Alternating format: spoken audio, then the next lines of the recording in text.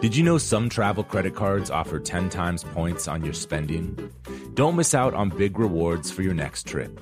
NerdWallet lets you compare smart travel credit cards side by side, curated by an expert team of finance nerds. What could future you do with better travel rewards? A free flight? A room upgrade?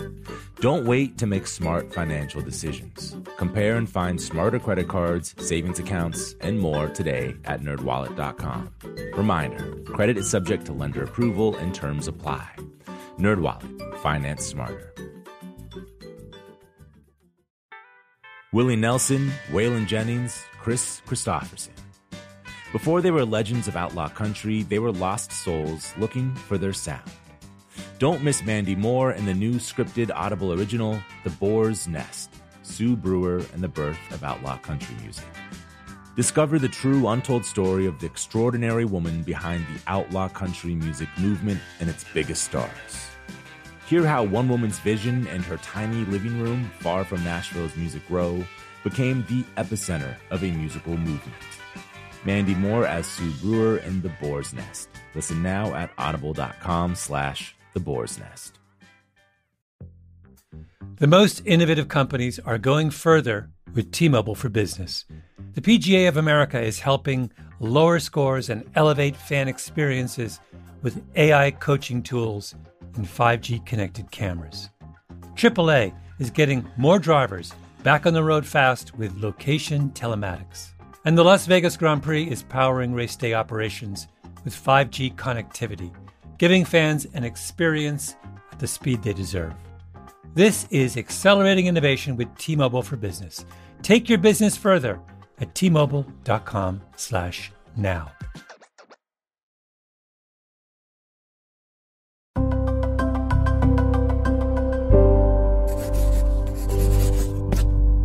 Pushkin. Just a quick note here. You can listen to all of the music mentioned in this episode on our playlist, which you can find a link to in the show notes. For licensing reasons, each time a song is referenced in this episode, you'll hear this sound effect. All right, enjoy the episode. Mary Gauthier believes that good songs can save lives. She turned to music in her 30s and became a songwriter of incredible depth and honesty, with songs like Mercy Now, A Long Way to Fall, and I Drink, songs that she says helped save her life. A few years ago, Mary started collaborating with U.S. military veterans and their spouses, helping them write songs about their own experiences. Some of those songs are featured on her latest album, Rifles and Rosary Beads. Recently, we sat down with Mary in Nashville, asked her to play a few songs from the album, and talk about this unique collaboration. I'm Bruce Headlam, and this is Broken Record. So tell me a bit about this song. Yes, thank you. This was written with a group of military spouses from a bunch of different branches of the military, 5 different spouses, and my fellow songwriter, Beth Nielsen Chapman. And we wrote this at a Songwriting with Soldiers retreat. Songwriting with Soldiers is a nonprofit that pairs civilian songwriters with veterans and military spouses so that we can make songs out of their experiences. Now, you came to this, you've done this for several years, but you don't come from a military background. Your family wasn't in the military, is that right? Well, my dad served in Korea, but we never ever heard a word about his service. There was one picture of him in uniform, and he never ever talked about his service. But he did serve. I have zero experience with the military, and until I started working with Songwriting with Soldiers, I didn't know anyone who'd served in Afghanistan or Iraq. So take me inside the room when you first started working with veterans and spouses. I was asked to do it by the founder of Songwriting with Soldiers, Darden Smith, because of a referral through Daryl Scott, a fellow songwriter here in Nashville, who had done a program with them and thought I would be up for the task of doing one of these retreats. So Darden invited me, and the first retreat I did was all women, all female soldiers. I got paired with 2 women, and we sat down, and I was a nervous wreck because of my limited knowledge of what they'd been through. And so I wanted to get it right, and I wanted to capture what they had to say, but I didn't know what I was doing yet. And so I just kind of interviewed them, and they had a lot to say. And as they spoke, I just typed it into my laptop, and I learned right away that at some point a song title is going to pop out of their mouth, and just put that on the top of the page and start working on it. Now, military people, and I've done a project with veterans as well and their spouses, and they're the first to tell you that they don't always have access to those emotions and to those feelings. Was there something you had to break through? Were they guarded? What I remember is that when the music starts to come and it reflects what they're saying, it is kind of a can opener. It just opens the walls of protection that they've built around their heart. Melody is very powerful, and when it reflects you feel seen and heard, and that empathy bond breaks down, I think, the natural self-protection that someone has when they've been traumatized. And so many of our veterans do carry war trauma. So I think the answer is yes, a lot of the vets are protected, especially with civilians, because we don't know what they've been through. But also I think there's a sense that they're being heard when the music starts to come. So you were first working on the words. You said you were at your laptop. You didn't have your guitar. That's right. When could you bring the guitar in? Pretty quickly. I think once I have a couple of lines, then I want to see how they're going to sing. So I'll just start messing around with very simple chord progressions, and it starts to sing pretty quickly. And I've been doing this for 6 years now, so I have quite a bit of experience. But I like to look up when the music starts to come, because almost always their eyes get big, because music sees us in ways that there's not really an explanation for. Music goes to the deepest part of who we are, and when the music sees them, they kind of are blown away in a way. Like, it's like, what? Like, this is going to really, truly reflect me. That's what we as songwriters just sort of take for granted. And because this is our job, we know it as part of our everyday life. But for someone who's never experienced an original song of their story, it is quite astonishing process. And how do they react after that? Do they feel a little self-conscious again, or do you feel it opens up something that stays open? I think there's a real sense of intimacy that's formed and empathy in the co-write, in the writing room. But when we take the song back into the large group and they realize, oh my God, what I just revealed is going to be played in front of all these people, I think a lot of fear is experienced. And when we talk about it in the retreats, the founder, Darden Smith, always says there's two kinds of courage at least. There's the kind of courage it takes to put the uniform on and go serve the country, and the kind of courage it takes to take the uniform off and be honest about what happened over there and what remains inside of you that's unresolved. And so this is courage time. When their song is about to be played in front of their group, I think there's a lot of fear. I mean, I've seen guys from special forces break into a cold sweat that's running down both sides of their face. Do you remember playing this song in front of the Warrens after the war? Do you remember taking this song into a bigger room? Yes. Do you remember what the reaction was? Yes. All of the women who co-wrote it were huddled into a group, and they were holding each other's hands, and there were tears. And there was a sense of sisterhood and understanding and instant bond that a song is capable. It's empathy. They know each other's experience. They've lived each other's lives. And what was the reaction in the audience? What was the audience was their husbands, a lot of them. Right. And their husbands, if I remember right, so many of their husbands say the true hero is my wife. Mm-hmm. Nobody knows what she's going through. People thank me for my service, but she's going through the aftermath and deserves it. I think the husbands were grateful that this song gave voice to their hero. In many instances, it's their wife. Mm-hmm. Did that surprise any of the men? I think it was a relief, because this was a co-write with a group of women. So it wasn't any couple singled out.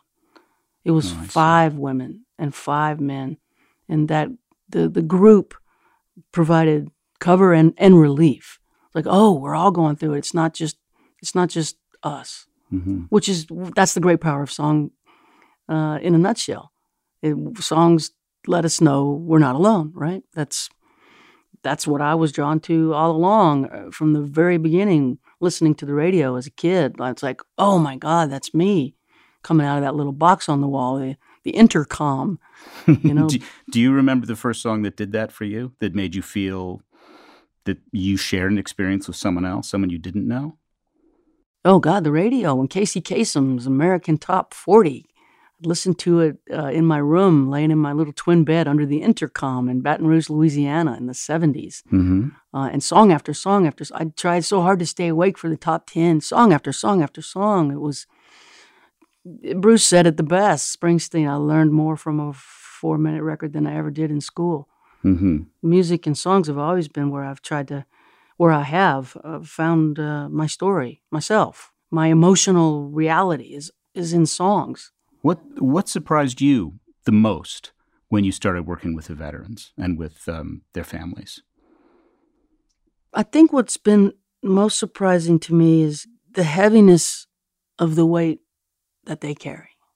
Just how hard it is to deal with war trauma inside a family system in a war that goes on and on and on. A lot of these troops are active duty, so they're going to be called back. A lot of the vets we've worked with have multiple deployments. If I'm not mistaken, we're in our 18th year of the conflict in Afghanistan and Iraq. And it's falling on a very, proportionally to the population, small number of people. They carry so much. And one of the shocking things for me is this could be my kids. I'm 50. I'll be 57 in the next little while. And these could be my babies.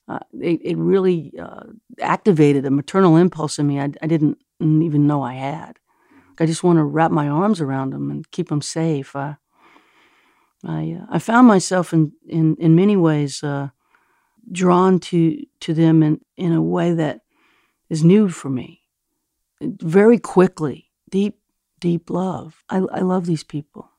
Now, we should say this song and many of the songs you're going to play today were from your most recent album, which is Rifles and Rosary Beads, which was, all the songs are co-written with veterans. Yep, and their spouses. Now, not to scare people away, but I think a lot of these songs, they are incredibly powerful, but, there's some songs that explicitly address the war experience, but there's songs like this one, it's got that great line, and I'm not going to ask you to say which one of the people wrote it, because I'm going to just assume they all did, caught between my pain and the pain of someone else. I think that's something that even people who aren't veterans or in their families, people understand that kind of experience. Were you trying to write songs that could be lifted out of its immediate circumstance and like, this is a song for everybody? Definitely not. No? What I was trying to do is get to their deepest experience.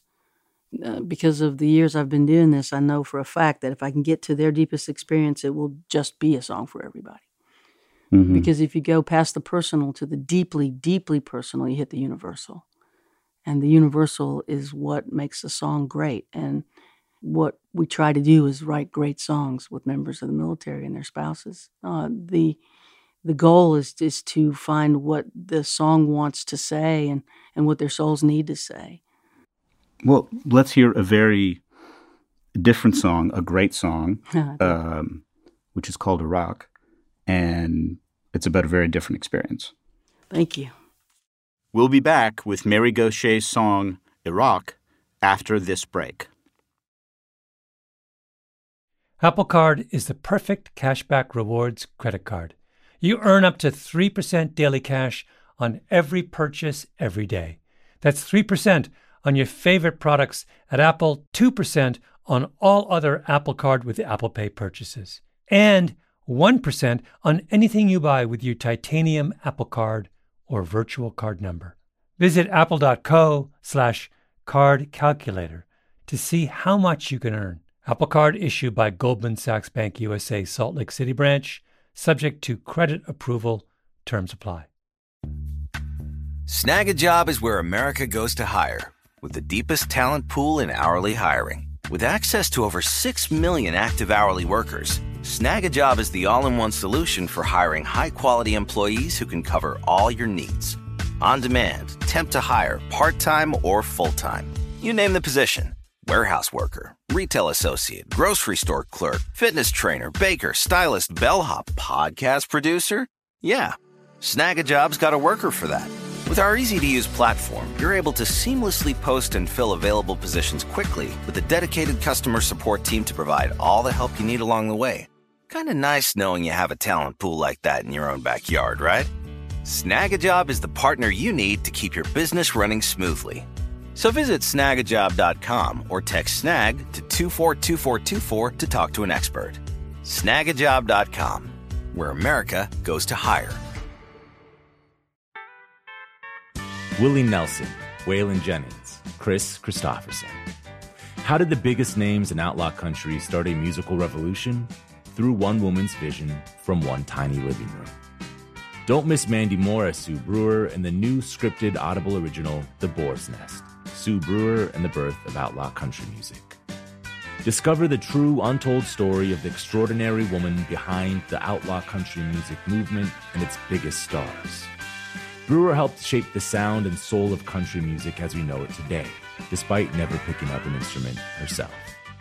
Lovingly dubbed The Boar's Nest, Sue's place was an intimate staging ground where a new breed of singer-songwriters, wounded souls, wayward upstarts, would spur each other on to tap into something bigger, realer. Starring Mandy Moore and featuring Eben Moss-Bacharach as Shel Silverstein and TJ Osborne as Johnny Cash, alongside a full ensemble cast. Audible invites you to enter The Boar's Nest and experience the rise of a musical revolution. One woman, one time, one place. The Boar's Nest, Sue Brewer and the Birth of Outlaw Country Music. Listen now at audible.com/The Boar's Nest. We're back with Mary Gauthier performing her song, Iraq, from the album Rifles and Rosary Beads. Can you tell me the story of writing this song?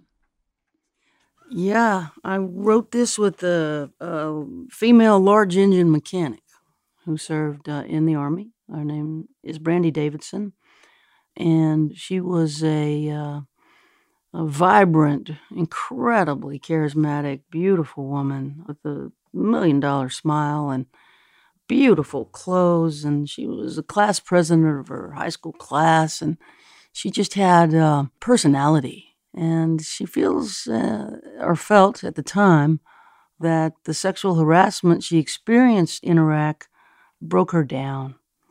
And she had to rebuild herself after she came home. And it was stunning for me to hear her say that her enemy really wasn't Iraq. That the battle she was fighting and the war that she was engaged in was sexual harassment. Was that the phrase she used, her enemy wasn't Iraq? That's correct. Mm-hmm. When you heard that, did you? I said, sweetie, let's call this thing Iraq. What do you think?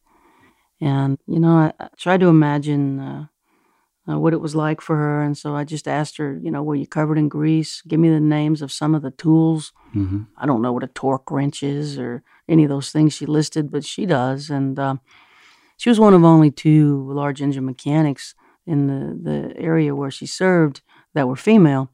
And so she was up against it, and it was really hard for her.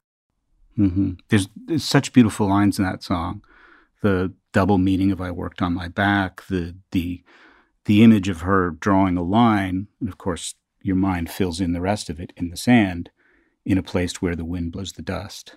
That's quite incredible. Thank you. You've written a lot about trauma in your own life. I have. And for people who don't know your story, you were adopted. You were in a foundling hospital for a year, back when they called them foundling hospitals. They sure did, yeah. You struggled with your adopted family, ran away from home. You did open a restaurant in Boston and stopped drinking alcohol at some point. Does your trauma make it easier to relate to the trauma of someone like this who had a very different experience? I think so. I think it does. although all of the songwriters that work with the Songwriting with Soldiers program are really good at what they do, I feel drawn to it in a way that feels natural to me. Once I got over my original fear around doing a good job and realized I could do this job, I have a real strong belief that it's the songs and songwriting that were my life jackets. After I got clean and sober, I needed something to hold on to. It couldn't be accumulating capital in a restaurant making jambalaya. I needed something more. And so I walked away from the restaurant and became a full-on, full-time songwriter and literally worked my way through my own story in my writing, using the songs to, in many ways, release the poison. What happens is empathy. People say, "Oh my God, that's my song. You know me. You see me." I'm like, well, we're made of the same stuff, and that is very powerful for both the songwriter and the person who resonates with the song. Mm-hmm. And you did not take up songwriting because you wanted to be Britney Spears. You did this at age 35. Is that right? Yeah, I started writing songs in my mid-30s and came to Nashville at age 40. Do you remember the first song you wrote? Not really. I think it was probably pretty bad. Did you play the guitar by then, or did you just start from kind of scratch? I kind of always had a guitar. My Aunt Jenny gave me her guitar. She was a bit of a folk singer, and she gave me one of her old guitars when I was 13. And then I got my own guitar a few years later from the music store, a Roundback Ovation, the very first guitar that I ever plugged in and made an acoustic electric guitar. But I didn't write songs until I got clean. So I would play some of my hero songs, the simpler songs. But after I got clean and sober, I was very much called to write. And I couldn't really explain it. I didn't know why, but it became very clear that this is what I had to do. I never expected to make a career out of it, but that just came on. It was a process. And it came on, and then I just surrendered to it and came to Nashville when I was 40. When did you first step on a stage and sing your own songs? Probably when I was 32, 31. What was that like? It's probably the most frightening thing I've ever done. I was terrified. I was absolutely terrified. I remember all the spit drained out of my mouth. It was like I could have spit dust. I had nothing. I had my heart exploding in my ears, no spit. My hands were shaking, and I forgot the words. I forgot the chords. I lost it on stage. It was terrible. But something in me said, well, you're going to have to do that again. I just told myself, yeah, that was horrible. But the good news is it can't be worse than that. Do it again. Had that been, I mean, you were a cook before then. Did you always throw yourself at things you found really hard? Apparently. Yeah? Yeah. Is it getting easier? It's gotten incredibly for me to be on stage. Yeah. It's where I belong there, and I can take over a stage without terror. Do you want to play another song? Happy to do it. So tell me about your co-writer. Sailor in the Navy. His name is Jamie Trent. He served in Desert Storm. He wanted to write a song about how complex Veterans Day is for him, how the feelings that he has on November the 11th are not at all simple. In fact, he feels opposite and conflicting emotions on that day. And I wanted to help him try to get to that. And as we talked, he told me that in his town on Veterans Day, if you have an active duty military ID, Waffle House will give you a free breakfast. And for me as a songwriter, that just, the whole movie's right there.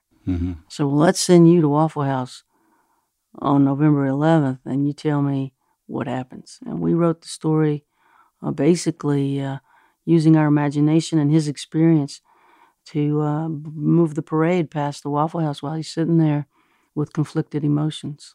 How did you get that out of him? Well, songwriting is a skill, and I've been at it quite a while. And I know that it needs to be a little movie. and the listener needs to be able to see the scenery and put themselves into the protagonist's body and look out from their eyes. So when I ask them questions about what's going on in the little movie and they give me great answers, it's really exciting for me to ask Jamie, what about when people thank you for your service? And he's like, I just don't know about that. And what I got from him is that a lot of the folk who thank him for his service don't understand what his service is and continues to be. He's struggling. I got a text from him yesterday. He's been out of the military for quite some time, and he's in hospital today struggling with a heart condition that was brought on direct result of his service. He calls it the gift that keeps on giving. Mm-hmm. He's dealing with probably a lifetime of health issues from what happened to him on the aircraft carrier that he worked on. So the movies come alive with detail. The songs are little movies, and the vets just give me the detail if I ask them the right questions. Is that the same process you put yourself through? Absolutely. You ask yourself those questions? Yep. Do you see the movie first, or do you have to build the movie? I build the movie. I never know how it's going to end. In this song, when the last line became clear that it was going to rain, we both screamed. It's so perfect. It's so perfect. We didn't know it was going to rain. It was coming along, and it was just, we both went, as it begins to rain, and we just screamed because it's just and then the curtain closes. The songs have their own intelligence. And in many ways, we're just trying to get David out of the marble, like Michelangelo said. But in other ways, I kind of know, I got the chisel and the hammer. I kind of know where to bang. Okay. I'm going to try and steal some more of your tricks for our listeners. Pretend I'm sitting here. I'm not a veteran. I've got a guitar in my hand. I wish it were as nice as your 1950 Gibson, which is really beautiful. I know 3 or 4 chords like most people do. Where do I start? Well, you ask yourself, what matters to me today? What's important to me today? What's going on inside me today? What are my concerns, areas of concern? I teach songwriting a lot, and my hope for each student is that they write the songs only they can write. Mm. You know, everybody wants to be their hero or sound like Bob Dylan, but Bob's got that covered. And I think that we each have songs only we can write. And so my guidance would be to address your areas of concern, deep concern, what really matters to you today, what's really bugging you today, what's bringing great joy today. I don't know if you're going to write a happy song or a sad song. I don't know your mood yet, but be honest about it in your song and just come up with 3 chords that sound like that feeling and let it start to be guided with an invisible hand that I don't have a name for. It exists for all of us. If we ask it to help us, it will. Does every one of your songs have, in the writing, have that kind of eureka moment, like when you realized that it was going to rain at the end of his song? No, not all of them, but I think the good ones all do, yeah. Mm-hmm. The good ones all contain what I call a God line, a line that is so good I couldn't have possibly written it, that it came through me more than from me. And I look at the page and go, oh my God, look at that. Are you because your songs seem so focused and so concentrated. I think most people who listen to you imagine that you just write these songs and they're these little jewels and you uncover them. Are you that kind of writer, or are you a kind of let 1,000 flowers bloom? You write a lot of songs and then whittle them down. I whittle. I'm a hard worker. Yeah. Mm-hmm. The simplicity is because I've edited it and edited it and edited it. Even in individual songs, how many verses would you write? Well, I write more verses than you hear, but each line I could easily spend a whole day, 8 hours on a line. Your writing often reminds me of Leonard Cohen's. Well, Leonard's one of my heroes. Who wrote pages and pages of lyrics to get it down to that very, and you have the same quality of being able to take something very large and amorphous, a feeling, and put it in very concrete language. Yeah, it starts amorphous for me too. Mm-hmm. Very, very large and amorphous. And the process of getting it too simple is quite complex, actually. Mm-hmm. There's just a feeling in my gut that says you're not there yet, and I honor it. And it makes me work harder, and I don't let myself off the hook very easily. I just keep going and try to get to that truth that I know is underneath all of the almost truths. Do you write every day? No. I have zero discipline around writing. Okay. What makes you sit down and write then? Well, with the Vets, it's urgent. I'm sat down in front of them, and I got to get them a song, and I got 2 hours. All these songs are written in less than 2 hours. So I don't do the hardcore whittly thing with these as I would with my own. Mm-hmm. So that's urgent. I got to do it. What gets me to write a song these days are intense emotions and confusion. Co-writes help. I mean, I live in Nashville. It's a co-writey town. We sit down with a co-writer and have some coffee and talk about life, and that'll get me to a song. Mm-hmm. But I'm not I wish I was more disciplined around that. I wish I produced more songs. I want to ask you about something you said a couple of years ago when you released an album. You said you were at a point in your life that you wanted to de-romanticize romantic love. Yeah. That you were through with the idea of romantic love. I was through with the idea that romantic love was going to save me. There's a difference. Okay. For the longest time, I thought romantic love would fix me. Kind of like the way I thought booze and dope were going to make me less anxious. Mm-hmm.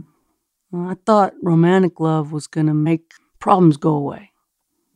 I think the move towards de-romanticizing romantic love is a move towards adulthood in some ways. I believe in romance. I believe in romantic love. I'm currently in love, in fact, but it ain't going to fix me.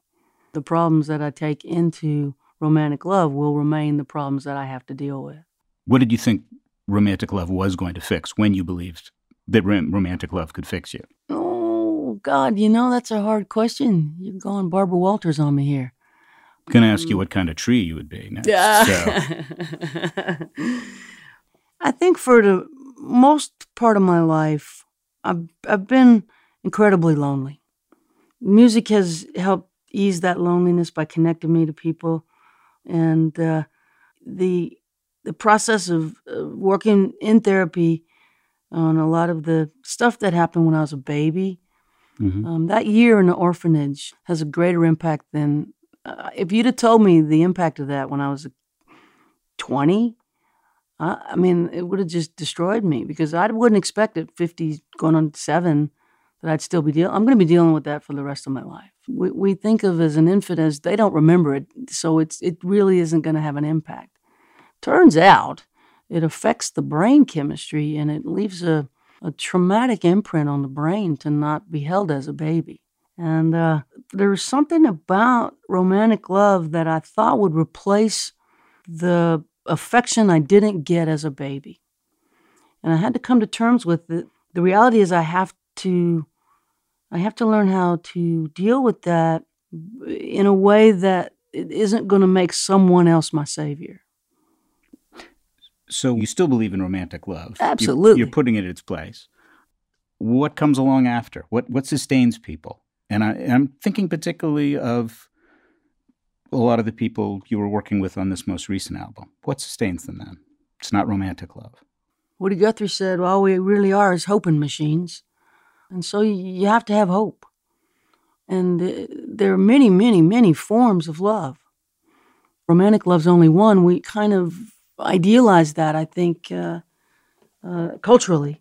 Certainly songs have idealized that. But if you were to ask me how the veterans in that position of de-romanticizing romantic love are able to keep it going, I think it's their love of each other. It is love, but it's the love. It's family love. It's family of choice. It's hope, and again back to the power of grace. Can you finish by doing Mercy Now? Be my pleasure. I love Jamie's playing on that. I love that one little dissonant note. I thought, is that a mistake? But then she pulled it off. To learn more about Mary Gauthier, go to marygauthier.com to hear other Broken Record episodes and also a playlist of Mary Gauthier songs. Head to brokenrecordpodcast.com. Broken Record is produced by Justin Richmond and Jason Gambrell, with help from Mia LaBelle, Jacob Smith, Julia Barton, and Jacob Weisberg. Our Broken Record theme music is by the great Kenny Beats. This show is brought to you by Pushkin Industries. For my co-hosts, Malcolm Gladwell and Rick Rubin, I'm Bruce Headlam. Did you know some travel credit cards offer 10 times points on your spending? Don't miss out on big rewards for your next trip. NerdWallet lets you compare smart travel credit cards side by side, curated by an expert team of finance nerds. What could future you do with better travel rewards? A free flight? A room upgrade? Don't wait to make smart financial decisions. Compare and find smarter credit cards, savings accounts, and more today at nerdwallet.com. Reminder, credit is subject to lender approval and terms apply. NerdWallet, finance smarter. Musora is your access to online music lessons for guitar, piano, drums, and singing. This is your chance to reignite some old musical passions or pick up an instrument for the first time. Connect with more than 100 of the world's best teachers and musicians. You'll get 7 days totally free to try it out. And then it's just $30 a month, less than a single private lesson. I mean, why do we do Broken Record? Not just because we love hearing from great musicians. We do it because we think that there is something beautiful about the appreciation of music. Don't you think we need more of that in our lives these days? That's the mission of Musora, to inspire, educate, and connect musicians. Enjoy unlimited personal support, weekly live streams, student lesson plans. It's like having a personal music teacher, only much, much better. Just go to Musora.com, Musora.com, to start a new musical journey today. The tradition of breaking tradition continues with the return of the Unconventional Awards from T-Mobile for Business at Mobile World Congress. This is an event that celebrates innovators whose bold actions took their industries to new places. If that sounds like you and you're a T-Mobile for Business customer, enter today. If you win, you'll be publicly honored amongst some of the most influential leaders in industry. And me, I'll be there too. Enter now at T-Mobile.com/unconventional awards. See you there.